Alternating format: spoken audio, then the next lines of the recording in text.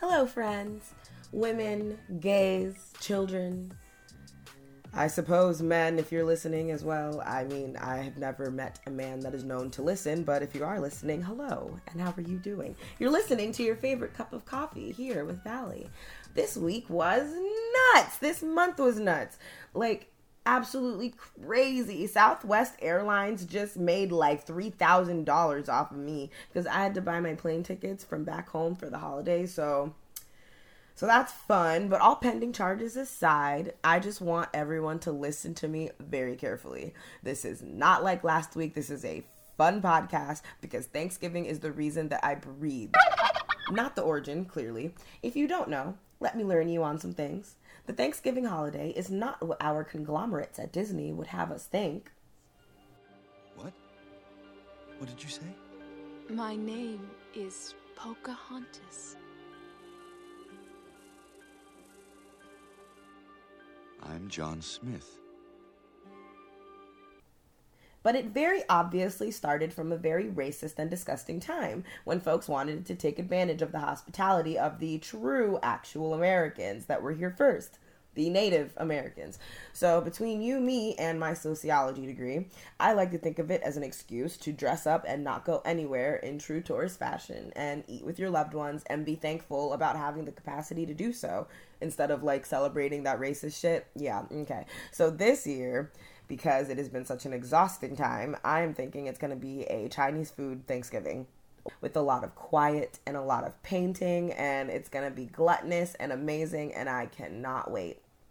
2 years ago, I made like the most amazing Thanksgiving post ever, which had a comprehensive list of all the things I was thankful for. And last year, life was shit, so I didn't do it. But this year, we are picking right back up where we left off because...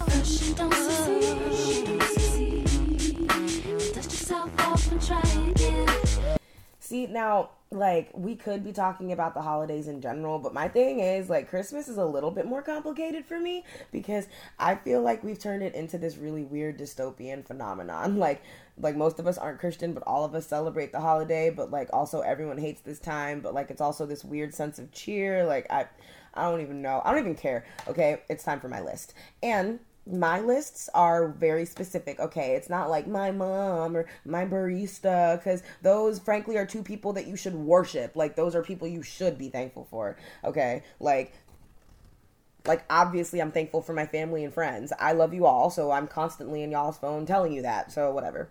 Let's get into it. Number 1, Ava DuVernay and her critically acclaimed Netflix series, How They See Us. Great. First count of robbery, count of attempted murder, and the second count of assault, the count of sexual abuse, and the first degree. The count of attempted murder of Patricia Miley. The jury finds the defendant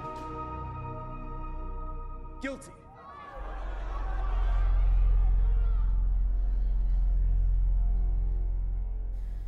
Right now, I'm in school for radio, TV, and film, and I was kind of floating around without purpose, and then this shit came out, and I remember the Central Park Five. I remember my parents talking about it to me years after the fact because we lived in New York at the time. So I can only imagine what a lasting impression that made on two immigrants that just got there. You know what I mean? Like, oh, this is how black people are treated? Bet, right? But if you haven't seen this, you need to, because nobody else could have made this movie / series, whatever the fuck it is, any more palatable, but more honestly palatable than Ava could have. Like, she reminded me why I fell in love with film and acting in the first place. Like, she took her pain as a black woman in America and turned it into not only a big bag of cash, but into something that's palatable for human consumption. Like, that's all I've ever wanted to do, people. That's my only God-given talent. And shout out to Jarrell Jerome, who stole literally every single one of our hearts and souls with his Emmy award-winning portrayal of Corey Wise and the absolute tormentous bullshit that he went through. And the Emmy goes to Jarrell Jerome.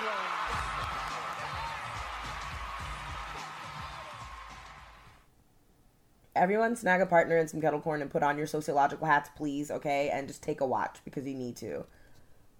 Number 2, medically prescribed narcotics for pain and nausea. Because without those little pills when I was in the hospital last spring, I would have called a pastor to say a prayer and would have told a doctor to end my shit. I'm so serious. And I don't even feel like I need to say more, honestly. So moving on to number 3. Number 3, hair/nail/lash techs who understand and listen to you.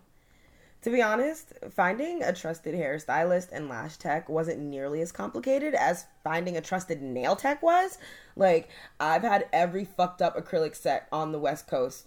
I'm not playing. I have quite literally bought my nails and ripped them off in the parking lot in pure frustration. You do not know the drama that was happening on my fingertips until I met my nail tech, Abby. She is my life, and I hope she's listening right now. I've only ever met 2 nail techs ever in the entire country that did nails exactly the way I wanted them to without any extra instruction, and neither one of them is in California, so I'm holding on really tight to her, and I'm not letting go.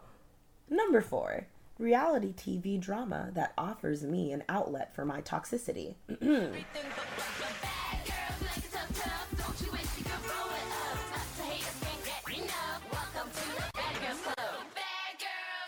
I do not care how much you hear me preach about healing strategies and astrology and therapy and crystals and blah, blah, blah, okay? Because I am toxic, okay? Like TOXIQUE, toxic. Like, I love drama. I eat it up. But I like heavily scripted drama, and I like it when it's in a controlled setting, when I know that after I turn the TV off, my world isn't a hostile place.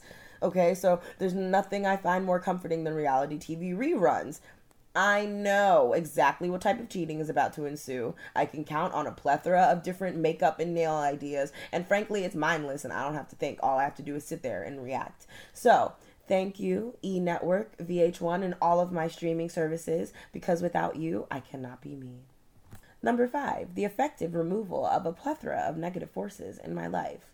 A favored throwback on the aforementioned Thanksgiving list on Instagram, which I will make sure continues to be a constant, because if there is one thing I have observed, it's that God, Buddha, my guides, the universe, my grandma, all them niggas, they all hate it when I'm around people I shouldn't be. So that shit never lasts long. Thank you, Grandma. I know you hated all of my law school friends. We will be wiser in the future. Alrighty. Number 6, astrology and Reiki healing and tarot. Because without these, I literally don't know where I would be. And I have absolutely no desire to find out.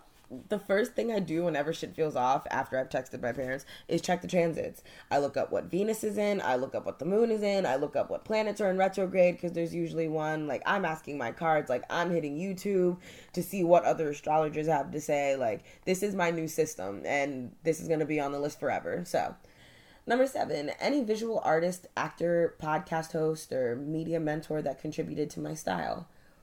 I didn't even anticipate that I would be established enough at this point to even have an artistic style, so I'm just really grateful to have the chance and the confidence now to start acting again, and to make birth charts for people, and to start writing actual scripts, and to actually make an accessible podcast for my peers to listen to. It was a huge shift that happened this year, and I couldn't be more glad. Number 8, every single listen, like, or view that I have ever gotten. It means the world, no matter how many I get. Number 9, plants. Any place and any space can be dramatically improved by removing a fake bitch and replacing her with a plant. Or 7. And that took me way too long to figure out that we need plants to, like, live. Seriously. When I was 21, I was friends with this 24-year-old, and he constantly recycled glass, and he was obsessed with plants. Like, all I remember of him is his cute-ass dog and his obsession with recycling glass and plants. Like, to the point where every plant had a designated pot, and I always respected it, but I really never understood it, and now I'm 24 with all types of recycled glass and plants and pots in my apartment, so I guess everything comes full circle. And last on the list is number 10, my close loved one, Olivia.